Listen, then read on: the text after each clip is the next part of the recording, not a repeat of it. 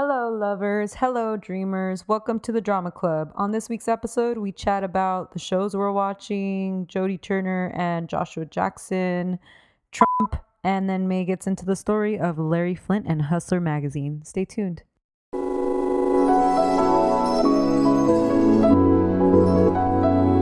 What up, fam? It's good, y'all. Feels good, right? Yeah, I know it do. And without further ado, we broadcasting live from CA to I didn't know you were dating fucking E.E. Cummings. Fucking Pablo Neruda.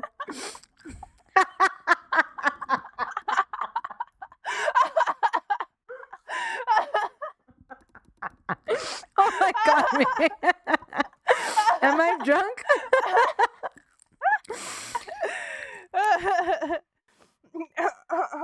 You'd be all right.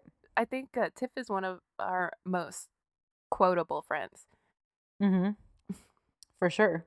She got the fire word language, wordplay. Dude, your skin looks really nice. Oh, thank you. You're glowing. Oh, you know, no makeup. Look, I made a frozen marg. How fancy are you? And I used the Honor tequila. Hey, shout out to our homie Jose Jazz. Mm-hmm. It's fucking hot. Yeah, I'm loving it though. Yeah, it's something better than the dreary rain. Yeah.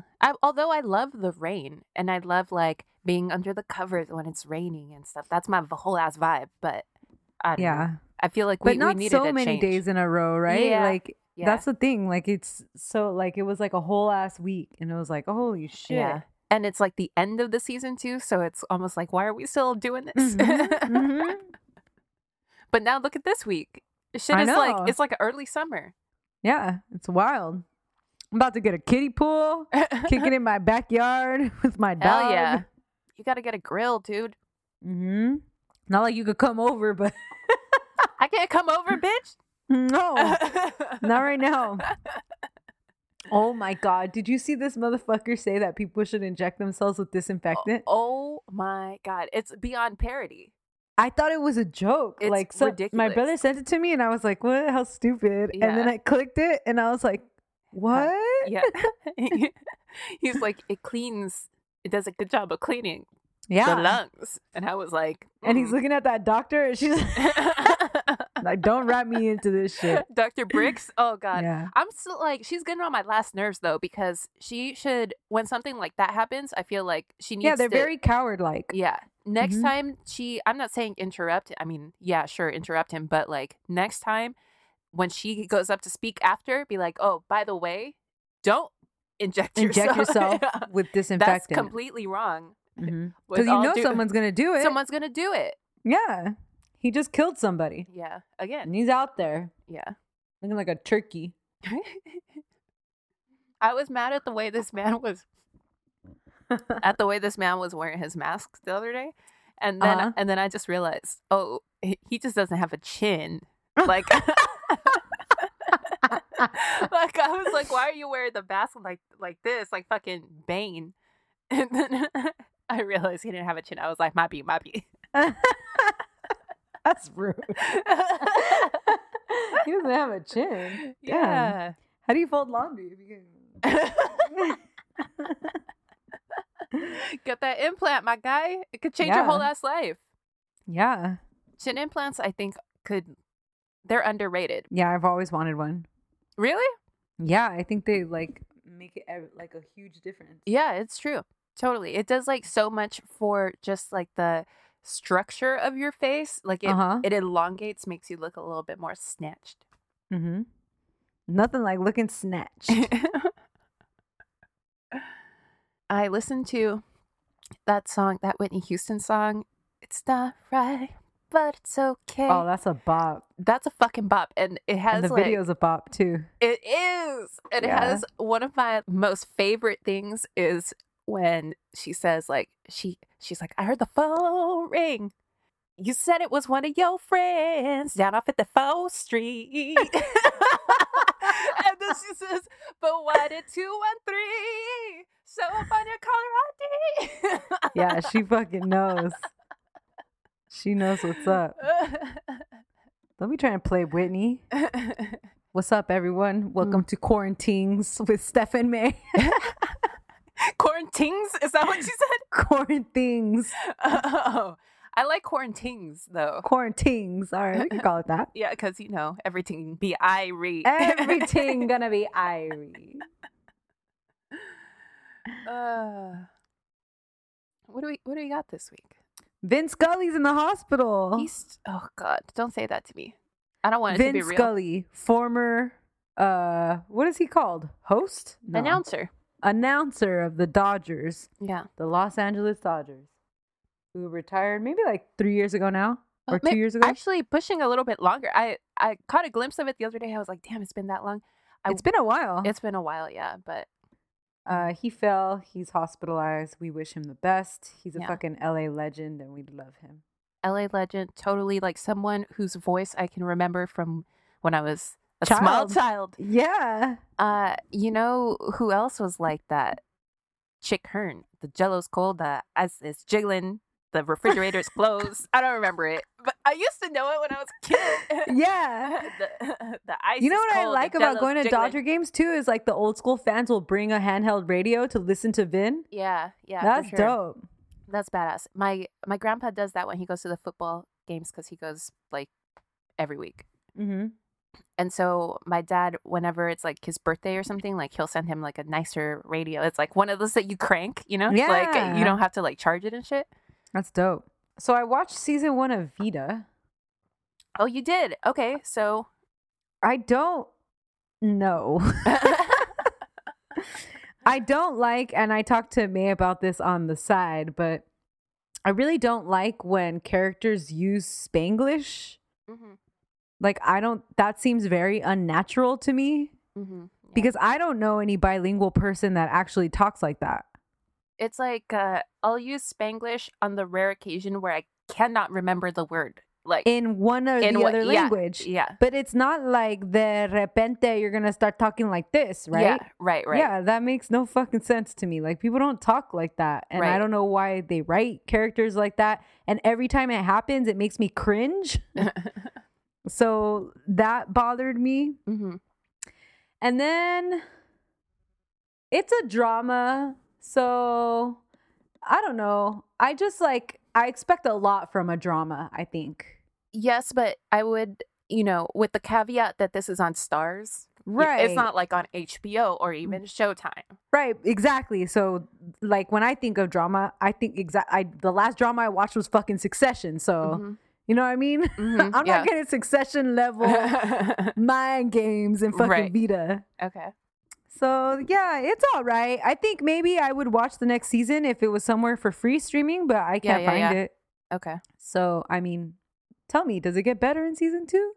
Do people still randomly go back and forth entre español y inglés por no pinche razón? And then, like, it's always like they fucking enunciate the Spanish like super paisa when they go back and forth. And I'm like, what are you talking about, dude? Nobody fucking talks like that. So tell me more about this Netflix show that you're watching. Is it 100% hot or something? Oh, Too Hot to Handle. Too Hot to Handle. Okay. So at first I was like, this is going to be like Love is Blind, something dumb, whatever. So the basic premise is that these quote hot people are put on this little resort, very Love Island vibes. I'm receiving a message. Hold on. This is very important. Are they really hot? There's a few I'm out. Hot people. It's just that like the typical white boy hot prototype is like always like the main character of like The Bachelor, right? Yeah. Like that kind of look for white boy is considered hot by most people, like and I don't consider that hot. Exactly. Yeah. Yeah. Like that's probably what Kavanaugh looked like back in his fucking college days. I want to say like, no, that's not my type, but if you're a listener, you're a frat boy, white boy, and you're single, holla at your girl. 505-539-0556. If I read the message, it'll be private. Attorney-client privilege. I won't say shit. You can holler at me. I'm just in it for the entertainment. Anyways, So like I don't like that look of white boy, and obviously they got like 3 white boys that look like that, and then there's 2 hot black guys, and then there's also Mark Paul Gosselaar. If you're listening to this never applies to you, baby. Oh no, come on, Zach Morris, baby, this never applies to you. Zach Morris was the first love of my life. If he told me that he liked me, I would divorce Howell and get married at the max, because that's how deep this fucking crush runs. Me and Zach Morris for life. Yeah. Yeah, so that I don't know. The girls are pretty. Okay. Everybody has a great body. Hell yeah. Yeah. So like like Love Island. Yeah, exactly like Love Island vibes. So the thing is, they're not allowed to engage in any sexual activity whatsoever. No kissing, no fucking, no masturbating, nothing. And whoever makes it to the end wins $100,000. And every time someone breaks the rule, which I hadn't thought about this when I started watching, but I was like, oh yeah, obviously people are gonna break the rules. The pot goes down. So then other people get pissed at you. Yeah. For making the pot go down. People try to keep it a secret. There's a fucking robot that lives with them. What the fuck? A robot? Who spies on them? That's like some 80s sitcom shit. Yeah. Anyways, it's about the same level of entertaining as Love Island. Okay. So if you're bored and you want to throw something on in the background. And also, what a fucking metaphor for what's going on right now. Like, everybody, we need you to exhibit some restraint. And every time you don't, you're making it worse for everyone. Damn, mate. Will you write an op-ed in The Cut about Too Hot to Handle and how it's a direct parallel to the COVID-19 pandemic in the U.S.? That's amazing. It's already written and submitted, baby. Bookmark that shit and read it later.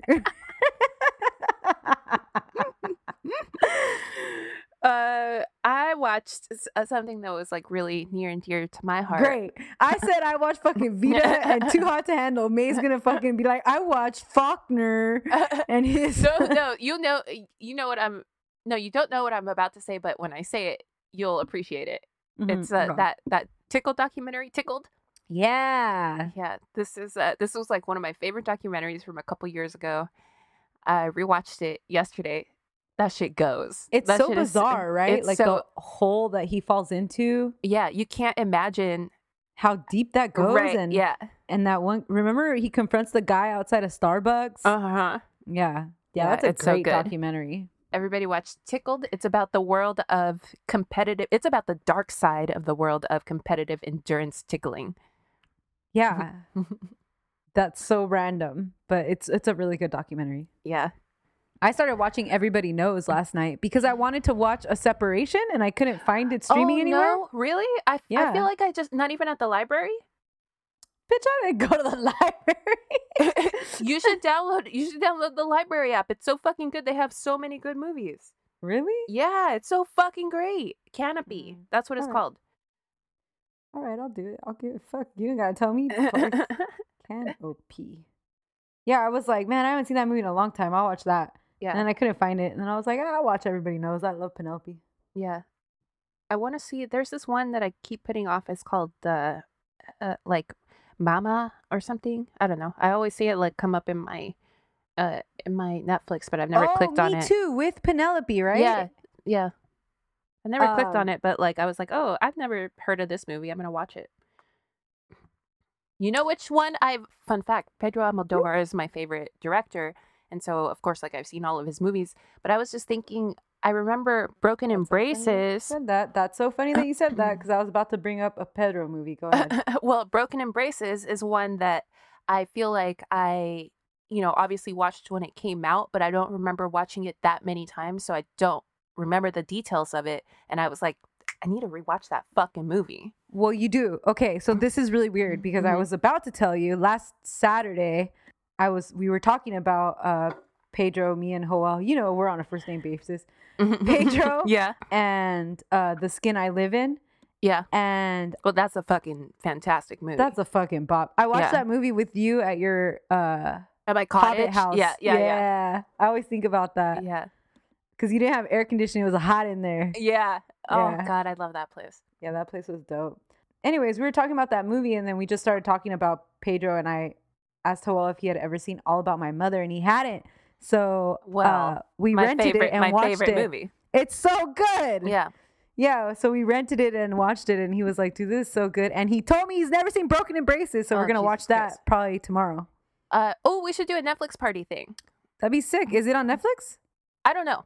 But Okay. I think, but on that website on 27, I think it's called, you could do like from anywhere. Ooh, we should totally do that. So I've been thinking a lot about All About My Mother also because it's my favorite movie. It's so good. In conjunction with All About Eve. And I was trying to think of another example of a piece of art that I like or I love because it elevates another piece of art that I love. And I was like, that is so fucking strange. Yeah, that's a cool, like, bizarre thing. Yeah. All About Eve is so much better because of All About My Mother. And vice versa. And like, I don't know. It's my favorite. I think of those as my two favorite movies, but I think of them as one movie, sort of. Even though they have very little to do with each other. I don't know. How high were you? So I watched Tickled, then I started thinking about this shit. Yeah, that's what's up. What else happened? Any celebrity news?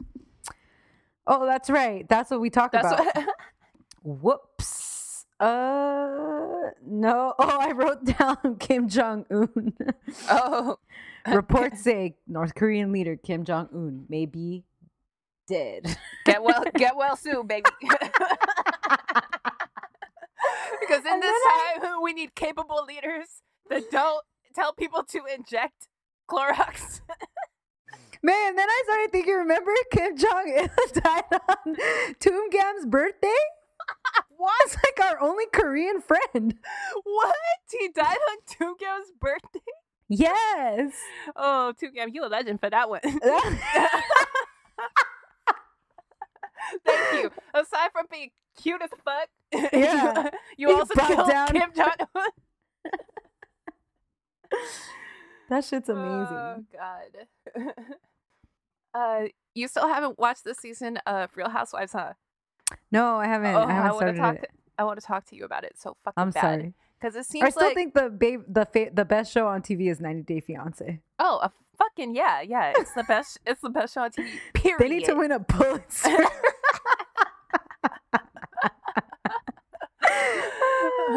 And they could even have like a more serious tone 90 Day Fiance that like tells you about how things are affected by the current administration and how they can't like get visas. They could throw that shit on A&E or whatever the fuck. Yeah.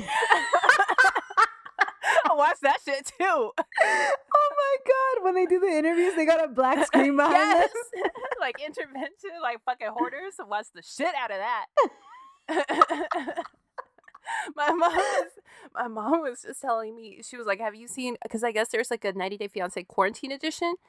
And No.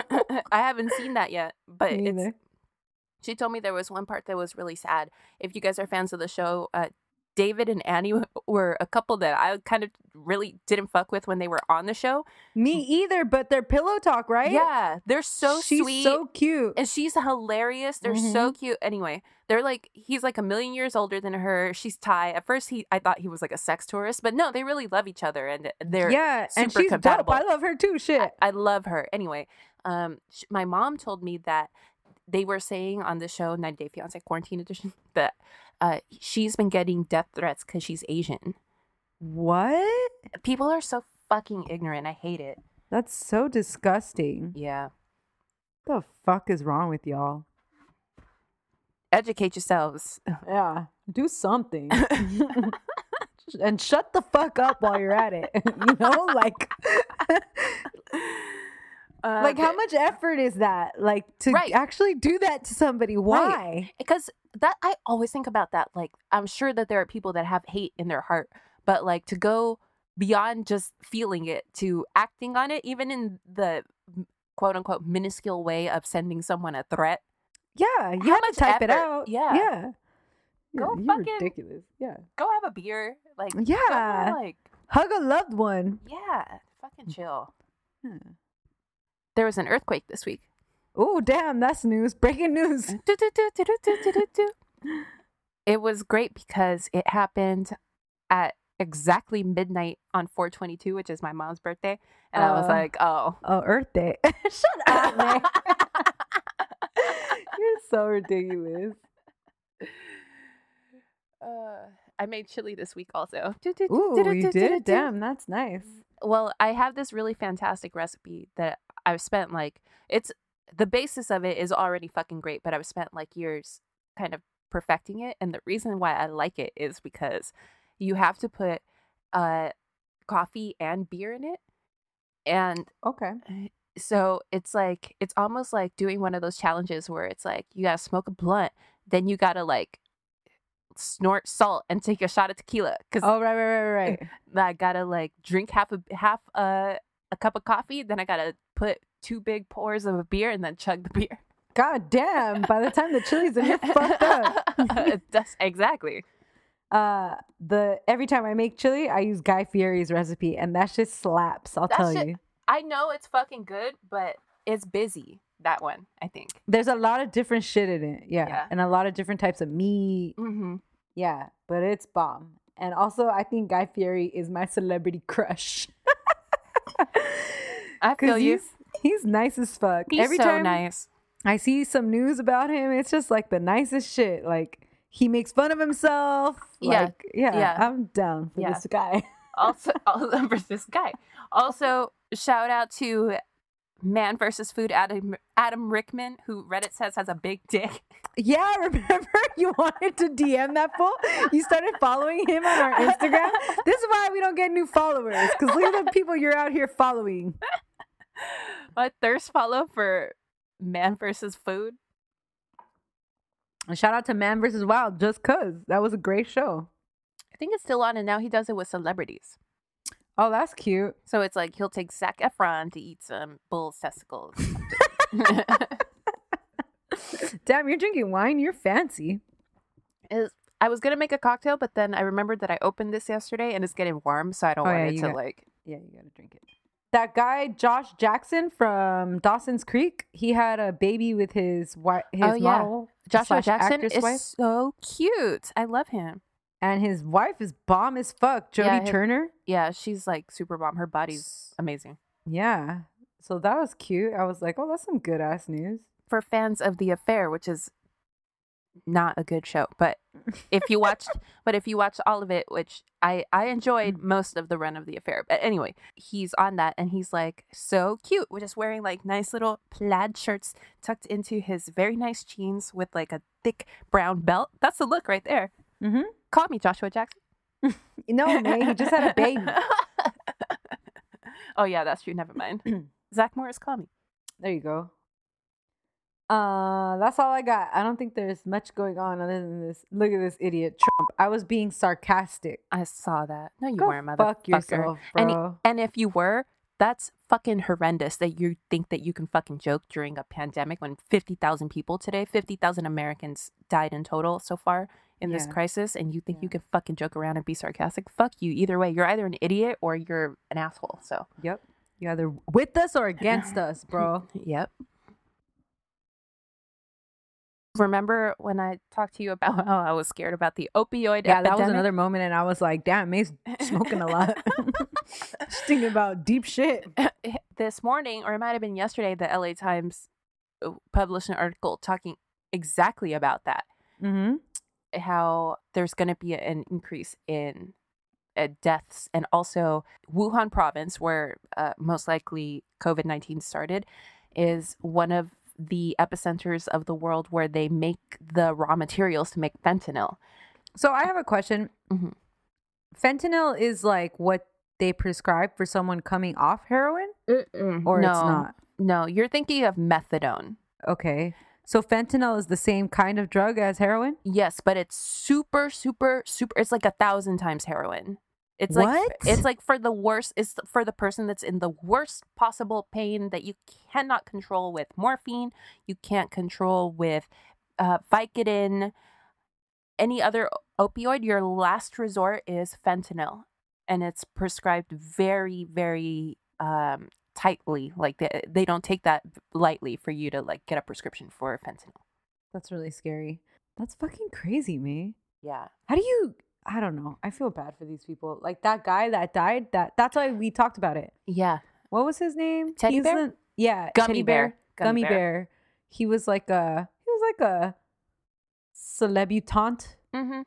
Back in the Paris Hilton days. His brother too. They're like in oil heirs or some shit like that, right? And they're oily and they're greasy. Yeah, and they look greasy. Anyways, we talked about his brother Brandon when we did the episode on Lindsay Lohan's The Fire Crotch. Right, Brandon Davis's brother. He died a few months ago, or maybe like a month ago, and I think me and May talked about it. But it came out that the toxicology. There you go. It was actually a fentanyl overdose. Yeah. My God, imagine your addiction is so bad to where nothing does it for you anymore, and now you've got to do fentanyl. It's fucked up, man. Don't ever want to do no drugs except for weed. And a little bit of Molly. And maybe a little bit of coke sometimes. I just want to do the fun drugs. Remember that show or that movie, Boys and Girls Guide to Getting Down, when they say like these are the Meghan Markle. These are the fun drugs and these are the bad drugs. I just want to do the fun drugs. Yeah, dude, they kind of like came and went, huh? Harry and Meghan, they were like, we're out. Yeah, now they're in LA. They were in Canada for a little bit. Now they're in LA. I saw them handing out food or something. I was like, okay. This is totally putting a damper on their plans. They want it to be like out and about. Yeah. Fucking socializing. Yeah, you could have stayed a few more months in royalty for this shit. I mean, seriously, I would have loved to have a fucking butler right about now. In a fucking mansion. Okay, Parasite. In the countryside. Parasite. That's your go-to? I was just thinking of I screenshotted this other fucking Modern Family thing the other day, which I never watched that show. You guys one time put it on when we were all together because you guys watched it. It was good in the early, but then it got like real corny. And I saw this meme, so I'll just read it to you. Okay. He says, "You took a 3-hour nap yesterday?" And the kid says, "Yeah, I was tired from the marathon." And he says, "The Downton Abbey marathon?" And he says, "That family's exhausting." That's so funny. Hell yeah. Oh, I want to watch the Downton Abbey movie. I think it's out now. We should do that. You know what I was thinking that would be fun for us to do a Netflix party thing? Like all of us? Yes, but all of us, but specifically you and me, Daria. We should watch like a little bit of Daria. May, we should. How could we record it and like then post it for people who like us? Oh, I guess we could do one of those Instagram live things. Oh yeah, but both of us? Yeah, like how they do the beat battles and stuff. Oh, okay, cool. They can live together and work together and build America together because they're free. Free to vote, to say what they please. All right, what's up, everyone? My name is Stephanie. Hey guys, my name is May. This is the Drama Club, aka El Club de Drama. We talk about celebrities, scandals, gossip, biographies, music, movies, and more. And more, yeah. Welcome. Ooh, I wanted to give a shout out before I forget. A super shout out. Super duper shout out. We got, in case you can't tell, we have been drinking today. Yeah. We got a really nice email today. It's like the nicest email I've ever got in my life from Norca. Yeah, from Norca. She said, first of all, she said that she recommended and she gave me like a little recipe of what she was planning to do for an arroz con leche icing for the cinnamon roll. Which in a second, give us an update on how that turned out. Yeah, for sure.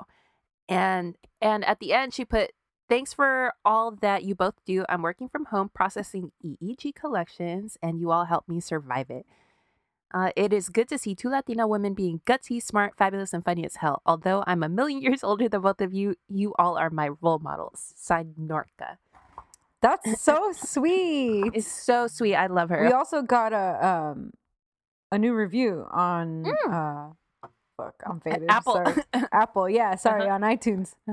What does it say? From N.E. Martinez says, "I just want to say thanks to you chicas. Y'all make me laugh and help me through my workday. Keep up the laughs and great job hearing y'all from New Mexico." Hey, That's dope. yeah, that's awesome. I want to go to New Mexico. I want to go to the Georgia museum? O'Keeffe Museum. Yeah, of course. Of course. Course. Of course. Yeah, me too. Shout out to New Mexico. That shit's dope. Yeah, so shout out to y'all. Ooh, and thank you. Somebody gave us someone linked us up with another podcast, right? Oh yeah, Prairie, our homegirl Prairie, whose Uh-huh. name we just learned on Instagram. She took what we said to heart last week, and she hooked us up with some friends of podcasts that she likes. Danny Pellegrino, Mhm. and also I like Danny Pellegrino. He's funny on Twitter. Everything Iconic. Sorry, Mhm. that's the name of his podcast. And then Bitch Sesh and Kardashian It. Oh, really? Anyway, so thank you for that. Yeah, hell yeah. And where the rest of y'all at? Okay, let me eat one last taki and then I'm gonna start. We should write Vita. Hey, That shit would be funny. is it a drama?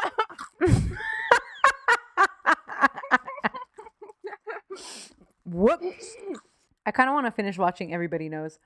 I like Javier. He's a problematic fave. I don't know why I'm attracted to him. He's not attractive, but I'm attracted to him. No, he is attractive, but he's not like handsome. Right. He's not like textbook or whatever. But he's like he's very so confident. sexual. Yes, and like forward. Yeah. Ugh. Yeah, I know. Love him. Okay. So here's one that I knew was interesting, but I went into knowing basically nothing about, which is a little bit rare for me. So this week I'm doing the story of Larry Flynt. Oh, cool, man. This one is total drama club territory because it has politics, sex, violence, scandals, and more. Hey. So let's get to it. I watched The People versus Larry Flynt, starring Woody Harrelson as Larry, which I realized I had Love never. him. I had never oh yeah, I love him. He's another person who I feel like is sexy, But not like textbook. Yeah, Yeah, he's got something. His Yeah. accent is great. I know, and he Yeah. seems like a cool dude. Like you He could knows kick how to it with dress. him. Yeah. Yeah. Yeah. So this is a I'll let movie. him hit it. This is a movie that I realized that I'd never like really sat down and seen. Like I'd seen, of course, like pieces of it, but They used to play it on like VH1 or something. yeah, exactly. And that's exactly how I'd seen it, like with commercials and shit. Mm-hmm. Anyway, it's streaming for free right now. So yeah, I was happy to watch it. I think it's a decent movie, so go watch it if you haven't seen it. I also read the Vice article by Drew Millard called "The Pervert Who Changed America." Vice And- used to be great. I mean, it's still good, like, but Sometimes. but It's problematic. don't you think they should be? It's totally problematic. Mm-hmm. But should the cut? I feel like does incredible investigative journalism that I think taps into what's hot and hits like the zeitgeist in a way that Vice should and never does. Yeah, no, for sure. Like they broke. I read Vice probably like every day. Like I go on there. I mean, I love it, but yeah, why didn't Vice do the Anna Delvey story, the Soho because it's grifter? run by men. Yeah, Yeah, true. And the Caroline Calloway story. Yeah, exactly. know? They don't give a fuck about that. They think it's beneath them. And when Viceland first came on, I feel like all the shows were fucking amazing. Viceland was great. Yeah. Esquire's Network was great too. I was thinking It about was. The Getaway the other day. Yeah. Oh, that was a Why was I good-ass thinking show, about man. that? I don't remember. But I was thinking about you too. And I was like, why did that go away? That was so good. Okay, so Larry Claxton Flynt Jr. was born in Lakeville, Kentucky on November 1st, 1942. He had two younger siblings, Judy and Jimmy Ray, and his parents were poor. And I mean poor. Yeah, country poor is another level of poor. Yeah, exactly. His mom, Edith, took care of the family, and his dad, Larry Sr., was a sharecropper. So he was a sharecropper in Lakeville, which at the time was one of the poorest cities in the country. So think about that. Like, this is like basically the lowest level of society for whites anyway. Right. In the movie, they only show his childhood for like a hot second, but I got a lot of Dick Whitman, Mad Men vibes. Ooh, okay. Like I was waiting for someone to get kicked in the face by a horse and die. Right. According to Larry's autobiography, he suffered some sexual trauma as a child, First, when he was 7, a 13-year-old girl fondled his penis. What? Yeah.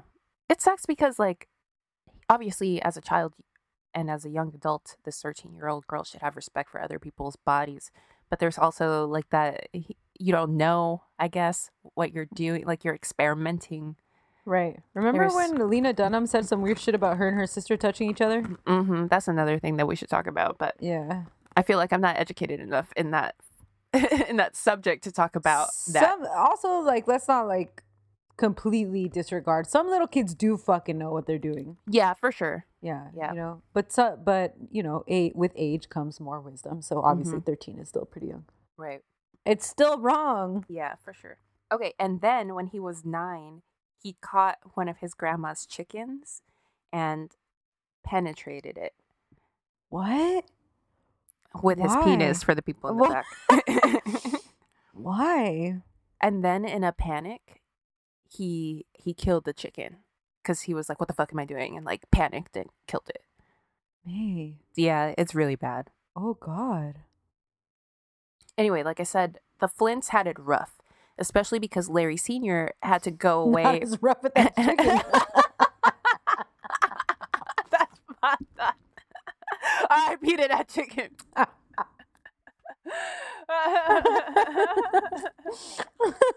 Bet you wish you were a spicy chicken sandwich, baby. Yep. So they had it rough, especially because Larry Sr. had to go away for years to fight during World War II. Wow. So for a minute, poor Edith was basically on her own, just trying to make it work with the 3 kids. When Larry Sr. came home from war, it seems like things didn't get much better for the Flints because poor baby Judy died of leukemia at the age of 4. Oh, my God. It's like it goes from worse to worse with this family. It's like, and everybody who came home from World War II wasn't right. Yeah. Wasn't fucking right, basically. Mm-hmm. So the death of baby Judy really blew up their family and led the Flints to divorce, with Edith taking Larry to live in Indiana in 1952 and Jimmy to stay in Kentucky with their grandmother. Okay. I don't know what the fuck happened to Larry Sr. around this time and why he apparently wasn't in charge of either of his kids. Like I said, people come back. Yeah. From World War. Maybe it was better that he didn't take. Yeah. No. Yeah. Good point. But the brothers weren't separated for too long because 2 years after he left, Larry moved back to Kentucky after clashing with Edith's new boyfriend. Also around this time, Larry tried to run away from home when a man claiming to be a police officer forcibly performed oral sex on him. What? Like, he had run away from home, and then this guy who was pretending to be a cop was like, how old are you? Where are you going? Like, where are your parents or something? And then forced him to. And he's how old at this time? He's a teenager. He's like 15 or something. May. Oh my Yeah. God.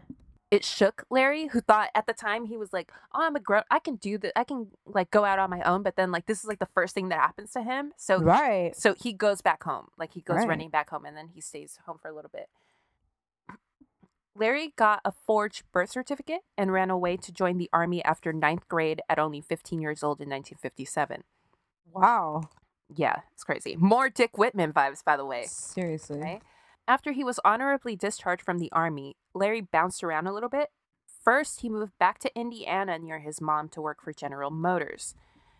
Then, back to Kentucky to become a bootlegger, where he ended up having to flee because the law started looking for him. Oh, wow. Then, in 1960, he joined the Navy, not the Rihanna Navy, the regular one, and he became a radar operator on the USS Enterprise. He did 4 years in the Navy and was honorably discharged in 1964. During his time in the Navy, he was married to a woman named Mary, but they got divorced almost as soon as he got out. In 1965, Larry took $1,800 that he had in savings and bought a shitty little dive bar in Dayton, Ohio called the Kiwi. Oh. That's a cute name for a bar, the Kiwi. Because then you can say like to your friends, oh, meet me at the Kiwi after work on Friday or whatever. Right. So he fixed it up a little bit, and not too long after, he was pulling in $1,000 a week, which is really great because he only invested $1,800. And he used that money to buy not one, but 2 shitty little dive bars, and soon had the makings of a shitty little empire on his hands. Hey, that's all we could all hope for in this world. So, what can we call our boy Larry? A hustler. Yeah, I mean, Ooh, foreshadowing. And hustle he did, because Larry was working around 20 hours a day to make these bars pop off. I was gonna say, owning a bar is a lot of work. And he owned at least 3 at this point. That's crazy. And we all know there's only one way to do that. Right, Judy Garland? Right. Pep Bills, Bennies, Black Beauties, Crank, Ice, Speed, Uppers. Right, Liza? Right, Mama? That's right. Amphetamines. So Larry was fucking cracked out all day, every day, just working his ass off. Then he decided to try to step his game up and try to open like a classier joint. Because like these are all dive bars. One that would feature nude dancers. And being the hustler that he was, naturally he called it the Hustler Club. Nice. Hustler is just a good name. It's a great name. I would love to go to a strip club right now. Go fucking literally anywhere right now. Tell me why the med spa, like where I get fillers and shit, called me today. I was on the bike, so I had to like stop and talk to them. And they were like, oh, we just reopened. And if you want to come back in to get whatever you want to get, it's going to be, we'll give you $50 off. And I was like, how is that allowed? That's fucked up. That shit is not okay. I'll do it, but that shit is not okay. Okay. So since his first divorce in 1965, he married and divorced 2 more women, Peggy and Kathy, in these early days of the Hustler Club. And it was at the Hustler Club where he would meet his girlfriend and later 4th wife, Althea. P.S. Larry has 5 kids, but I don't know who the moms are, so just FYI, that's also happening in the background. Okay. Anyway, Althea, let's talk about her for a minute because she's really interesting. When she was 8 in 1961, her abusive father shot and killed her mother, Whoa. her grandfather, and her mom's best friend before finally killing himself. What? Yeah, fucking crazy. Holy shit, man. That's like the fucking Janku chicken murders or whatever. Yeah, Zanku. Janku, there you go. Althea's grandmother escaped the shooting by hiding in a nearby creek. What? But how terrifying is that? Oh my God. Yes. Althea and her siblings were then put into orphanages, but Althea ran away because she was molested multiple times after being placed in foster homes. So they would like put her in a foster home and then the man would touch her and she would run away. And this happened like 2 or 3 times or something. So then she was like, fuck this, and ran away from the orphanage. Yeah. So it's a total nightmare scenario. And so when she's 17, she's like, fuck this. And she takes off. She runs away. Obviously with a fake ID. She gets a job as a dancer at the Hustler Club in 1971. She's played by Courtney Love in the movie, by the way. Okay. And Courtney is really great in this. We've talked about this before. It's like, it's perfect for her. Yeah. Yeah. She is Althea. Anyway. Yeah, but we've talked about this before, but there's a universe where Courtney Love stays clean and becomes Robert Downey Jr., like the female Robert Downey Jr. Yeah. Okay. So imagine Courtney Love's like Charlize Theron at this point. Yes, exactly. And she could have done it. Mm-hmm. Yeah, it's really sad. Yeah. So in a lot of ways, Althea and Larry were a goddamn match made in heaven because they made a really good team. She was a hustler too. And once she was in the mix, Larry and Jimmy, his brother, started opening up a string of hustler clubs, 8 in total, with each making between $250,000 to $500,000 a year. God damn. Yeah. All from $1,800. Yeah. That's it's amazing. Wild. Yeah. And Larry, and the fact that Althea just fucking walked into his life and was just like, she started running the clubs basically. So he could like think of like the next bigger, better thing. Right. So it's like, oh my God. Anyway. And Larry also started dabbling in publishing by buying a small local newspaper. That's when he published a 2-page newsletter to advertise the clubs featuring, of course, the girls. And it was called the Hustler Newsletter in January of 1972. By the next year, 1973, the newsletter had become so popular that it was now 32 pages. And Althea ran the clubs while Larry got more into this publishing side. Jesus. 1973 was also the year where the U.S. slipped into a recession.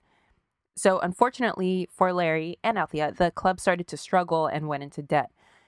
He decided that it might be a good time to turn the newsletter into a full-on magazine to possibly compete with Playboy, since he didn't see himself and men like him represented in Playboy. Right, because Playboy's like bougie. Yeah, exactly. It for him, he thought Playboy was pretentious. And that, like, there's like a famous interview of him where he's like, my magazine is for men who just want to see like naked women. Yeah, like, he's exactly. like, they don't want to read articles. They don't want to know how to make a fucking Manhattan. Yes, that's exactly it. They just want to see the coochie. Yeah. Yeah, he's like, the men I know don't read the articles anyway. So why the fuck are we pretending? Why are we dressing up this quote unquote dirty thing with these articles in between that no one gives a fuck about? Right. So he had this vision to create a magazine for the men like him, for the blue collar working class men. Right. So he deferred payment of the club's tax debts and invested those funds to print the first real issue of Hustler in July of 1974, with Althea as its first centerfold. Althea was also a co-publisher and editor at Hustler, and her role would only get bigger as time went on. Larry's goal was to basically make a titty magazine for the everyman, the man who didn't want to read a civil rights article between two photos of nude ladies holding flowers. And by November of 1974, just a few months after the first issue, Hustler published its first quote-unquote pink shots, aka photos of open vulvas. Oh my God, man. That's crazy. Yeah. It's revolutionary. Yeah, what year is it? 74. Yeah. Yeah. Fucking pictures of that. Roaming around. Roaming around. And, I think women are beautiful, and I 100% wish there was a publication right now where we could see consistently beautiful artistic nudes of women. But personally, I've never looked at a nude and thought, you know what this needs? More open vulva. Not that there's anything wrong with that, and praise be that we live in a time and a place where it's okay to pose and publish pics like this, but that's just not my personal preference. Yep, under his eye. Praise be. Praise be. And the men of America of 1974 disagreed with me, I guess, because within a year, Larry was able to pay off his tax debt. Wow. And the magazine proved to be a moneymaker for him. It was a struggle, though, because each and every month the magazine's distributors fought him on actually publishing it because store and newsstand owners would pull it from the shelves for being too explicit. So obviously, Hustler was far from being mainstream. Right. But then in 1975, Larry caught a break. He was approached by a paparazzo who was stalking Jackie O with a telephoto lens while she was on vacation. And he took photos of our girl Jackie while she was sunbathing nude on Aristotle's Island, Scorpios. Larry paid big bucks at the time for the photos, $18,000, which was a huge investment for him. And he put them in his August 1975 issue. $18,000 for nude pictures of Jackie Onassis? Yeah. That's crazy. I wonder how much they would go for now. Imagine. Like millions, fucking probably. Millions, yeah. So that issue sold 1 million copies within a few days. Because, if you think about it, this is unprecedented. Like, when have we ever seen a former first lady naked? Nude. No. Now Melania, we've seen her. Oh, but, yeah. Yeah. Anyway, yeah. She don't count. Is she a first lady? Is that what she is? Hashtag be best. So he sells 1 million copies within a few days, and this put Hustler on the national map and made Larry a millionaire. Today, his net worth is reportedly in the hundreds of millions of dollars. Larry is a fucking asshole, obviously, for publishing these photos. Yeah, that's rude.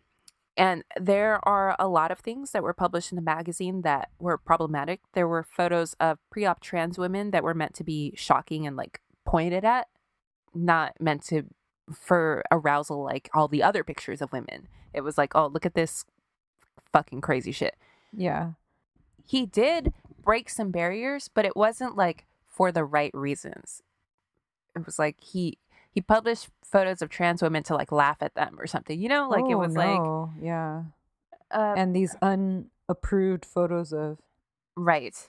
Jackie O. Yeah. Remember when that trashy magazine did that? I think Daily Mail did that of Kate Middleton. She was sunbathing. Oh, yeah, yeah. And they posted all the topless photos of her. That's fucked up. Yeah, it's super fucked up. And often women were portrayed in really shitty ways. One famous one involved a photo of a woman being fed into a meat grinder because, get it, she's a piece of meat, you know? There were quote unquote jokes that were clearly racist, even for the time. Wow. It's so, like, I, just like a lot of feminist critics, I think, have a lot of problems with Hustler that have I don't think I've ever actually seen a Hustler magazine. I've never seen one in the flesh either. I've only like seen the stories about like things like this, like the Jackie story that makes me think like this is like a fucking problematic ass magazine. Fuck yeah. Yeah, so obviously like there are problems with the magazine that have literally nothing to do with the fact that it's porn or, you know. Anyway, the next year in 1976, Larry and Althea were married. So by all means, the Flynts were on top of the world. But also beginning in 1976 were a string of legal problems for Larry that threatened to bring both himself and Hustler down. In Cincinnati, Ohio, Larry was brought in on charges of organized crime and obscenity by Ohio prosecutor Simon Lays, who just so happened to be head of a local anti-pornography committee. Oh. P.S. in the movie, this is when my crush Edward Norton enters the picture as Larry's lawyer, Alan Isaacman. Edward Norton is fine. He's so cute. And he's such out a with good Salma actor. Hayek. Yeah, Yes. and he's such a good actor. He's got a cool repertoire. Yeah, I love him. Yeah. Where are you at? You know I want what to see I was him more. thinking about? I watched Ex Machina on like Wednesday or something. Oscar Isaac, love him. Yeah, he doesn't look good in that movie, but still. Yeah. That movie's so good, it makes you like him. I like when he dances. Yeah, it's funny because he's like, why did you tear up the picture of me? And he's like, I'm about to tear up this dance floor. And then, you know, when you finish, it's like, oh, other films like this or whatever. Yeah. And I started thinking about Matt Damon because I was like, he's always in these like suspenseful, actiony, sometimes sci-fi type films. Mm-hmm. He's not someone I consider a great actor, but goddamn is he hyped. He has a lot of personality. I respect it. Yeah. It's because they were like a little firework because they came out with fucking Good Will Hunting, right? And it was like such like a big deal that they did that. Also, I don't think Matt Damon's particularly fine. So I'm like. Sometimes he's cute. Like now that he's aged. No, he's not a bad looking guy. He's just not like fine. Right. Yeah. I was just thinking about Kate Hudson, who I usually in my mind, I think like one of the first things that comes to mind about Kate Hudson is she has great style. Like I always love what she's wearing on the red carpet. Yeah, and her style is so like authentic. Like it's just like, of course, that's how this girl dresses with that personality and that hair. And yes, exactly. But Fug Girls, who I love, put together like a little slideshow of her looks, and when I saw them all back to back to back, I was like, actually in hindsight, like I don't love a lot of this, but she sells it. I think like I think when I watch her walk the carpet and she's just like so full of joy and like she's got so much personality, I think that's what makes me love a look from her. Yeah, she's like a diamond amongst all these peasants. Yeah. No, it's true. Like she's actually different, you know? And everybody's just trying to be the fucking same. So Edward Norton plays Alan Isaacman, and Alec Isaacman is a civil liberties attorney. So obviously he was super interested in this case. But the charges were complete bullshit. Larry had nothing to do with organized crime, and in all likelihood, Simon Lays just wanted to make a name for himself in the state of Ohio. But Simon succeeded in his case against Larry, and Larry was convicted and sentenced to 7 to 25 years in prison. What? Yeah. Holy shit. Yeah, it's fucking crazy. Luckily, Larry only ended up serving 6 days in jail, and the sentence was overturned on appeal due to judicial and jury bias and prosecutorial... Ooh, I am faded. That's all right. That's a tough word. Prosecutorial misconduct. Also, what'd they do? Oh, I don't know. It doesn't say what it was. But I would imagine that because the prosecutor was on the board of whatever that county's anti-pornography committee, that it had something to do with that. Right. Also in 1976, a libel suit was filed against Larry by Kathy Keaton, the girlfriend of Bob Guccione, who was the publisher of Hustler's rival magazine, Penthouse. Oh, fuck. There's another magazine I've never seen. Yeah. Larry had published a derogatory cartoon featuring Kathy. Oh. And she filed a lawsuit in the state of New Hampshire, specifically there, because it was one of the states in which Hustler's readership was the lowest. Ooh, I love when people have lawsuits that are smart like that. Right. It's like, we're going to file it in this state because this state has this one fucked up law. Yeah. Or whatever.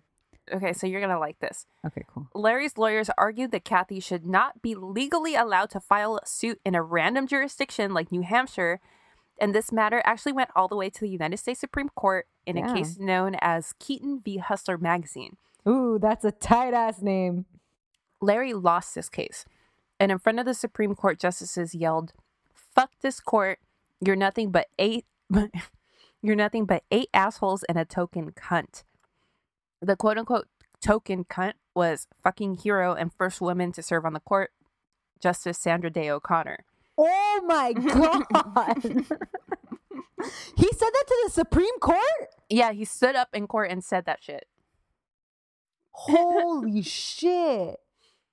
Larry was then arrested for contempt of court. Yeah.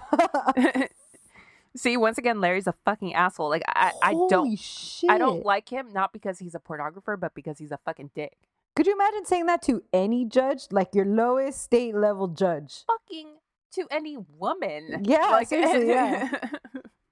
Anyway, Keaton v. Hustler is now taught in first-year law school civil procedure because it set a precedent regarding jurisdiction. Damn, I don't remember that case. I took that class, though. And that's just the tip of the iceberg as far as Larry's legal troubles go. He was hit with bullshit obscenity charges left and right, more than any of us would care to count, and he made it a point to challenge each and every one of them in court, becoming one of this country's honestly most unlikely champions of our constitutionally protected First Amendment rights. And I will say that as much as I dislike Larry personally, he does seem to do this as much or arguably more for noble reasons than for his own self. Like, you would think it would be publicity. Right. But I think he does truly care about the First Amendment. Right. He always talks about how if the First Amendment is exercised to protect the most quote unquote tasteless of speech, like him, then by extension, it will protect everyone else's. Problematic fucking amendments, man. In 1977, President Jimmy Carter's sister Ruth reached out to Larry. This was extremely out of left field because Ruth Carter was a very prominent and devout evangelical Christian. She embraced Larry as a friend, and as a result of their friendship, Larry became baptized a born-again Christian. Holy shit. Yeah. He says he had a vision from God while he was with Ruth. However, he didn't pull Hustler from the newsstands because he vowed he was going to, quote, hustle for God. Yep. He just wanted to tweak the format of Hustler a little bit. Like, no more shots of ladies alone, only in the context of a man beside her, like Adam and Eve. The way God intended. And more toned down in general. No more pink shots. But Althea put her fucking foot down. She was like, no, they could take my liberty, but they will not take my pink shots. Give me pink shots or give me death. Althea was like, I am the captain now. Because every change that Larry was trying to make was alienating and antagonizing their audience. Right. So she kept pushing back at him to try to steady the ship that Larry was ready to sink. In the midst of all of this, Larry was in the middle of a legal battle related to an obscenity charge down in Georgia. So one day, in March of 1978, he was in Georgia on his way to the courthouse when a gunman shot both Larry and his attorney from across the street right in front of the courthouse. That's so scary. Ugh, that terrible. happens all the time, by the way. Really? Yeah, lawyers be getting killed. So the gunman escaped, but had gravely injured Larry. His attorney almost died, but his injuries weren't as bad as Larry's, and he was eventually able to recover. Larry was paralyzed from the waist down as a result of the shooting. That's so horrible. It's the worst. Like I said, like, I don't like this dude, but, like, obviously... You don't want this for, like, your worst enemy. Right. It's different to be born that way, right? Like, Yeah. at least you don't know Right. kind of what it's like. I don't know.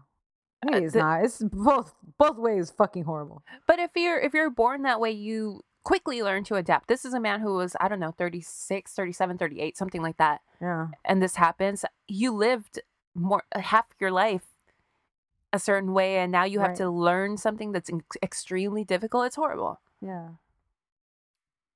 So it's safe to say that this moment changed his life forever. First of all, the incident became the catalyst for Larry to lose his faith in God.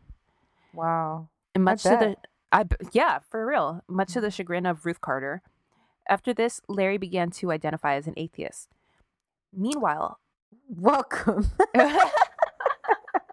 Welcome to the Hustler Club. We've been waiting for you. Meanwhile, back at Hustler, while Larry recovered, Althea took the opportunity to really take over on some boss shit. She was like, get this Adam and Eve shit out of here. We don't fuck with that anymore. Bring out the open vulvas. We need more open vulvas. Meanwhile, everyone had a theory about who shot Larry because the FBI, who was investigating the crime, had come up with like 0 leads. Some thought that it might have been the CIA because Larry had published a $1 million offer for anyone who had information leading to the arrest of anyone involved in a conspiracy to assassinate JFK. Wow. Some people thought it was the mafia trying to break into the pornography business, taking out one of the competition. Some thought it was KKK because Hustler published interracial photo spreads. Others thought it was extremists on the religious right who were obviously disgusted by everything that Larry represented. Larry, being one of the biggest assholes in America, was probably wanted dead by a lot of people, if we're being honest. So aside from the obvious changes that came to Larry's life by being a paraplegic, a big one turned out to be the addiction that he developed to painkillers. In his defense, he was in almost constant excruciating pain and was having surgery after surgery to try to improve his condition. It's not like he just became a drug addict for like the hell of it. For funsies, right. Yeah. And it turned out that Larry suffered from bipolar disorder, which during a psychotic manic episode turned out to be a huge underlying reason for his sudden religious awakening the year before. Wow. Kanye West vibes. So this obviously affected him and was also a factor when he developed his drug addiction. Another huge tragedy was that Althea also became addicted to Larry's painkillers and would inject herself with them. Ooh, fuck. Yeah. I think she was in a rough spot and I feel bad for her. It's like, obviously this terrible thing happened to a man that she loved, her partner in every sense of the word. And not only did she have to essentially take over the business to keep everything afloat, but she also now had to care for a man who was suffering on all sides. Right, yeah. Unknown people might still want him dead. He's mentally ill. His body has failed him. He's in constant pain and he's now addicted to drugs. Plus, the life that you had envisioned for the both of you is now changed forever, and that's fucking crazy. Yeah. I mean, like, I didn't mention it, but obviously his dick doesn't work, and this is a man who is his life is sex, and he and Althea reveled in bringing other women into their bed, and all of that is over in an instant. So she was the one who had to take all of that on, and I think obviously she just broke. Yeah. So the two of them rode into the 80s, unfortunately, as codependent addicts. Larry overdosed several times over the years and even suffered a stroke as a result of one of these incidents. Wow. He mostly recovered from his stroke, but it did leave him with a permanent speech impediment, and now he has a little bit of difficulty in pronunciation.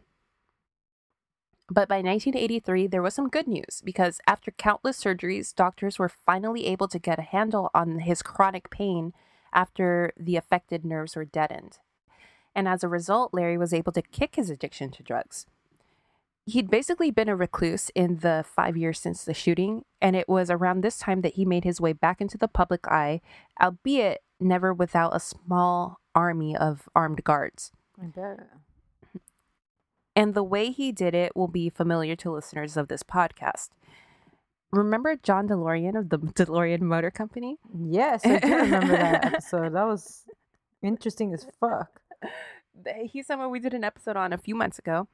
And that episode is called Extra Extra, if you want to go back and listen. Well, John DeLorean was, of course, infamously implicated in a huge cocaine bust set up by the FBI, and it was all caught on tape.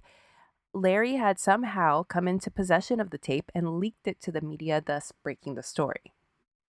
The FBI were obviously in a tizzy over the leaking of the videotape, so they asked a federal court to force Larry to reveal his sources.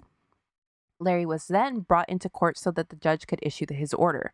But Larry refused, arguing that he, like any other journalist, was protected by the First Amendment and did not have to reveal his sources. The judge disagreed and issued Larry a fine and again ordered him to reveal his sources. Then Larry showed up to court wearing an American flag as a diaper, and the judge charged him with desecration of the flag, for which Larry served 6 months in a mental institution. Wow. Isn't that that's a lot? Yeah. Goddamn. Meanwhile, in the background of this big-ass fucking mess, Larry returns to Hustler to take a more hands-on role. Althea had stepped back a tiny bit over the years while she was in the throes of her drug addiction, and the media suits who were essentially in charge of the day-to-day at Hustler had kind of been taking the magazine in a slightly more conservative direction. But now that Larry was back, once again, he and the magazine became provocateurs. He published a parody ad in Hustler that featured the Reverend Jerry Falwell, who I think might have come up in the Jim and Tammy Faye Baker episode. Oh, okay. But if he didn't, he's like one of those guys. He's one of them. A super powerful megachurch evangelical preacher. Had President Reagan's ear and shit. Jesus.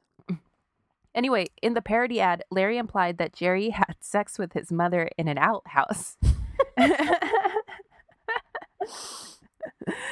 Well, listener, let me tell you, you do not want to piss off someone as powerful as Jerry Falwell. I bet. Right. Also, around this time, Althea was diagnosed with AIDS. What? So everything is going to shit. Oh my God, May, what year is this? 83. Wow. Remember that this is 1983, so this is probably one of the most devastating diagnoses that a person could get. It's like a death sentence. It's a death sentence. It's fucking so scary. Yeah. Larry later claimed that despite being an intravenous drug user, Althea got AIDS from a blood transfusion during a hysterectomy. He says that she never, ever shared needles.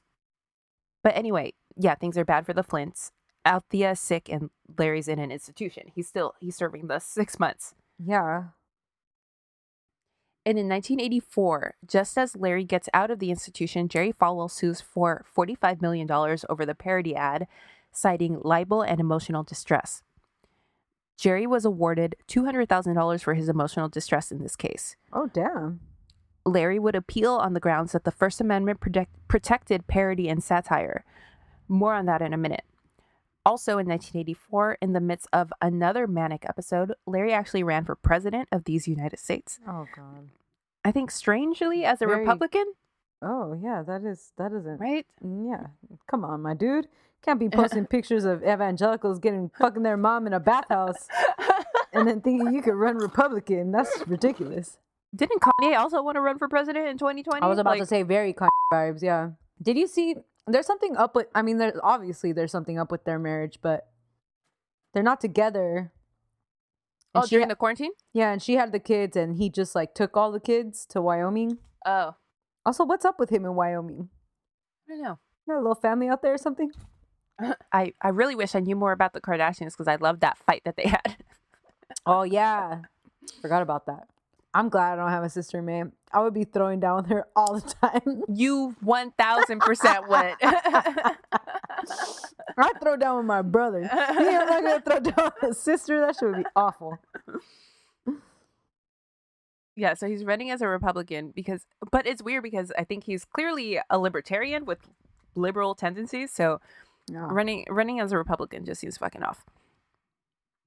Anyway, he was unable to gain traction as a candidate since he would have been primarying the very popular sitting president, Ronald Reagan. Oh my God. During this period, Althea had to step her pussy up at Hustler again since Larry was otherwise indisposed. Because of this, she had to abandon her passion project, which was a non-pornographic magazine called The Rage that covered the punk music scene. Oh.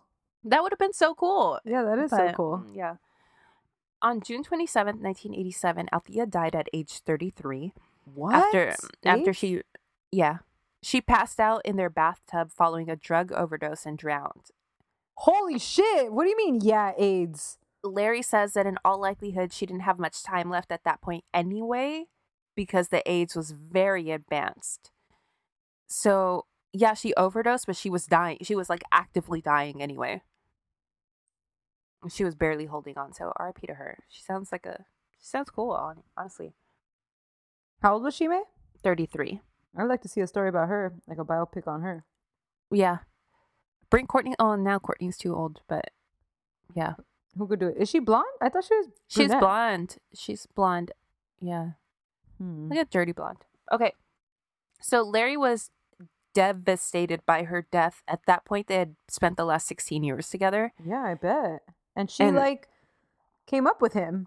Yes, exactly. Who's gonna know him like her? And obviously, they'd been through a lot together. I mean, she was with him before and after the shooting. And like you said, they came up together. It's just like, I can't imagine what he went through. Also around this time, on his third appeal of the Falwell case, the Supreme Court agreed to hear his case. Remember that just 4 years before, he was there calling the only woman justice a cunt to her face. So frankly, I'm shocked that they took up the case. Anyway, in a shock decision, the Supreme Court justices ruled unanimously that the Hustler ad should be protected under the First Amendment.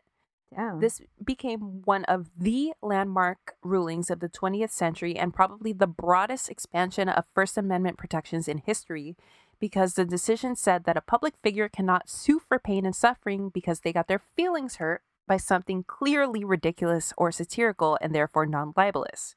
Damn. The Supreme Court stay woke, baby. So a few weeks ago, when I said that I had just made it up, but I knew it without a doubt to be true that Rick Solomon had the coronavirus, I was protected under the First Amendment. Thanks, Larry Flynt. Ironically, after this, Larry and Jerry Falwell became friends until Jerry's death nearly 2 decades later. Whoa. Larry says that they would write letters to each other and have debates at universities about free speech and just came to respect one another for being good at selling what the fuck each one of them was selling, you know? I think that says more about Jerry than it does about Larry. Oh, yeah. Yeah, for sure. Right. Yeah, because Larry knows what the fuck time it is, you know, always. Right. But he's keeping it real, but Jerry's on his high horse just spewing bullshit that he knows is bullshit. Yeah, exactly. Yeah. He wants to see fucking, what are those pictures called again? Tacos? Pink shots. There you go. Tacos. Choco tacos. Oh, I love choco tacos.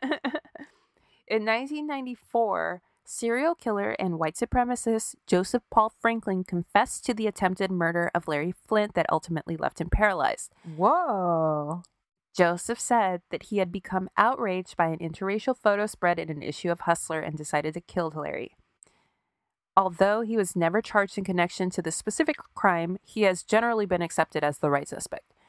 Wow. He killed somewhere between 7 and 21 victims over at least 5 years and was sentenced to death in the state of Missouri. Larry, who opposes the death penalty, was on record calling for the sentence to be changed. But in the end, Joseph was killed by lethal injection in November of 2013. Where was he killed? What state? Missouri. Huh. That's scary. It's always scary to me, serial killers, because the numbers are always like that. It's always like he killed between 5 and 750 people. Right. We don't fucking know. Yeah, that's scary. And they probably don't even fucking know, you know? Right. That's cool that Larry opposed it. Right. If you don't listen to this, like someone who is barely hanging on at this point because of the actions of this person, who else are you going to listen to? Seriously. You know? Like, this guy fucking ruined the trajectory of his life, and he still doesn't want him to die. Larry's oldest daughter, Tanya, with whom he'd been estranged after she became a Christian anti-porn activist. Ooh, that's one way to say fuck you to your dad. Yeah.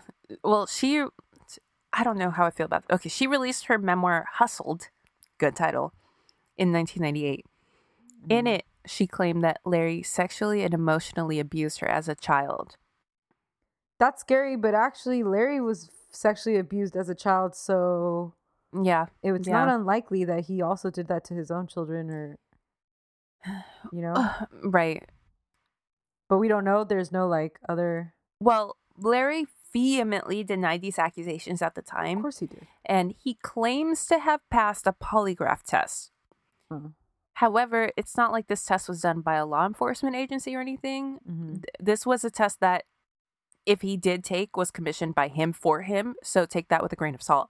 Right. Honestly, take any polygraph with a grain of salt. Yes. It's barely even a science. It's not, honestly. It's not. It's not admissible in court. Right. So, yeah. Larry also claims to be in possession of a secret recording made of Tanya in which she admits that she made it all up for money. Ooh.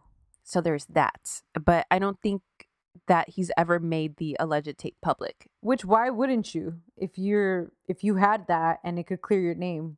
But it's still his daughter. I don't know. I mean, you think there's father-daughter relationship? She's saying that he fucking molested her. No, you're right. You're right. Yeah. So like you said, I think that there's enough evidence for us to believe her. Right. But we don't know. That's the truth.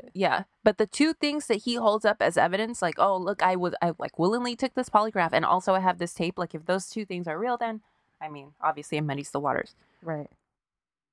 Also in 98, Larry married his fifth and current wife, Elizabeth, who used to be his nurse and is now an executive at Hustler. Oh. Okay. Around this time, he offered $1 million during the Clinton impeachment for evidence that any Republicans were engaged in extramarital affairs or in any kind of sex scandal. Larry had been pulling this kind of publicity stunt since the early days of Hustler when he offered the reward for Kennedy's conspirators. But in 98, someone bit, and it actually took down the incoming Speaker of the House, Bob Livingston, who was forced to resign in the midst of the Clinton scandal. Wow. Here's one, I guess, nice thing that Larry did. Here's a name I haven't heard since 2003, but do you remember Private Jessica Lynch?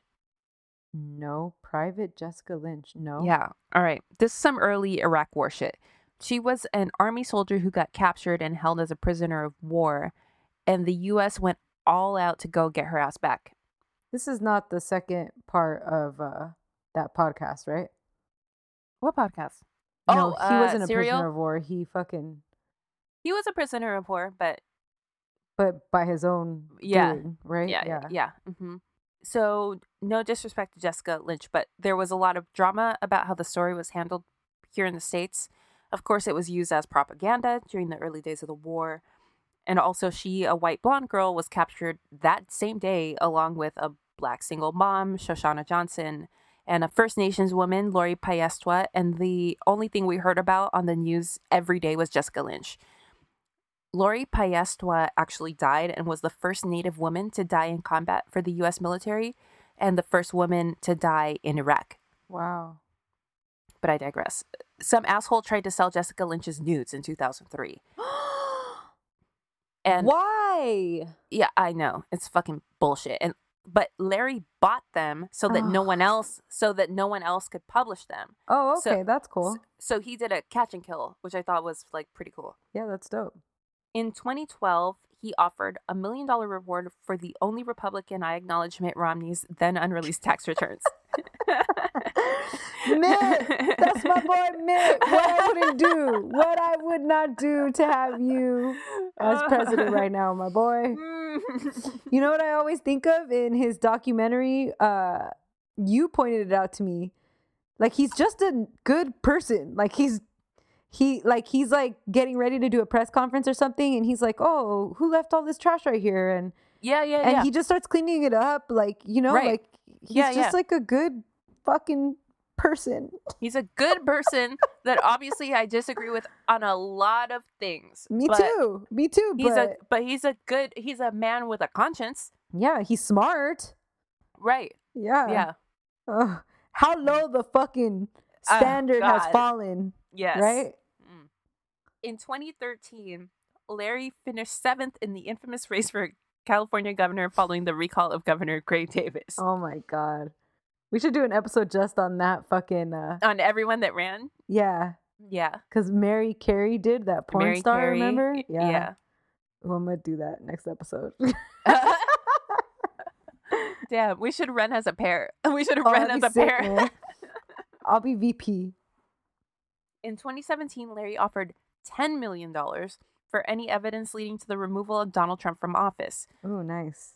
So if anyone has any info for that, I don't think it's too late. Yeah.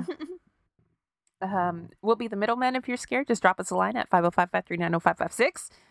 We'll be sure to get you all your money. Minus Today- 15%. 8. Oh, yeah, there you go. Today, most of Hustler's money comes from the Hustler casinos in Gardena Whoa. and a handful of Hustler stores and clubs. The magazine is basically dead, and according to Larry, only accounts for 5% of his income. It's wild to me that, by all accounts, he is somehow more wealthy than Hugh Hefner ever was, many times over. Really? Right. He doesn't like exude wealth like And you Hugh think does. what's the most successful brand? Playboy or Hustler? Right. Yeah, it's got to be Playboy. But somehow when Hef died, I think he had like 40 million or something like that. He spent a lot of money. But he didn't even own the mansion. Right. And Well, like the magazine owned the mansion, right? yeah, That's a exactly. loophole. Right. So Hef, I think, is of course a super wealthy, died a super wealthy dude, but Larry Flynt's like 10 Hefs. That's crazy, man. Yeah, it's crazy. Yeah. But you can tell fucking Hef he was like an intellectual. Like he wanted to write a magazine for the art or, of seeing these beautiful women and telling these beautiful stories or whatever. And for Playboys. Right, for Playboys. And Larry Flynt was a businessman who saw an opportunity. Yeah, and took it. Yeah. So I guess it makes sense, like, when you really think about it, but it's still, like, it's weird to think about. But that brings us up to date with the man, the myth, Larry Flynt, 77-year-old chicken fucker. Oh my God, man. Way to bring it full circle. That's gonna say that on his gravestone. Larry Flynt, hustler, chicken fucker. Shout out to Althea, who was a boss. Shout out to Courtney Love for RIP. playing Althea like a boss too. And shout out to Edward Norton for being bae. Hashtag white bae. And actually, last night I saw a really good documentary. It's on Netflix right now.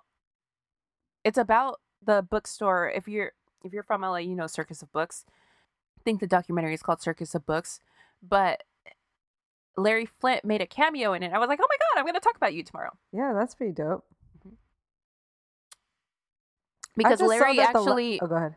Oh, Larry actually purchased or he published some of the first hardcore gay porn magazines in the country. Oh, that's cool. Yeah, because at one point, I didn't really go into it, but Hustler was not just Hustler, obviously. It was like Barely Legal magazine, which is whatever. I forgot about that. It's like Barely Legal magazine, all these like gay magazines. Like he was publishing stuff that no one else would. So, yeah. That's pretty cool. Okay. That was this week's episode. Thanks for listening. Hit us up on Instagram and Twitter at Drama Club Pod, on the website dramaclubpod.com. On the hotline, 505-539-0556. Leave us a review wherever you listen to podcasts. Send us a tip, $1, $2, $5, a bottle of tequila. Hey, shout out to Jazz, keeping us drunk. And we'll catch you on Thursday for our next Afternoon Delight episode. Bye. Bye. However, whatever with your however.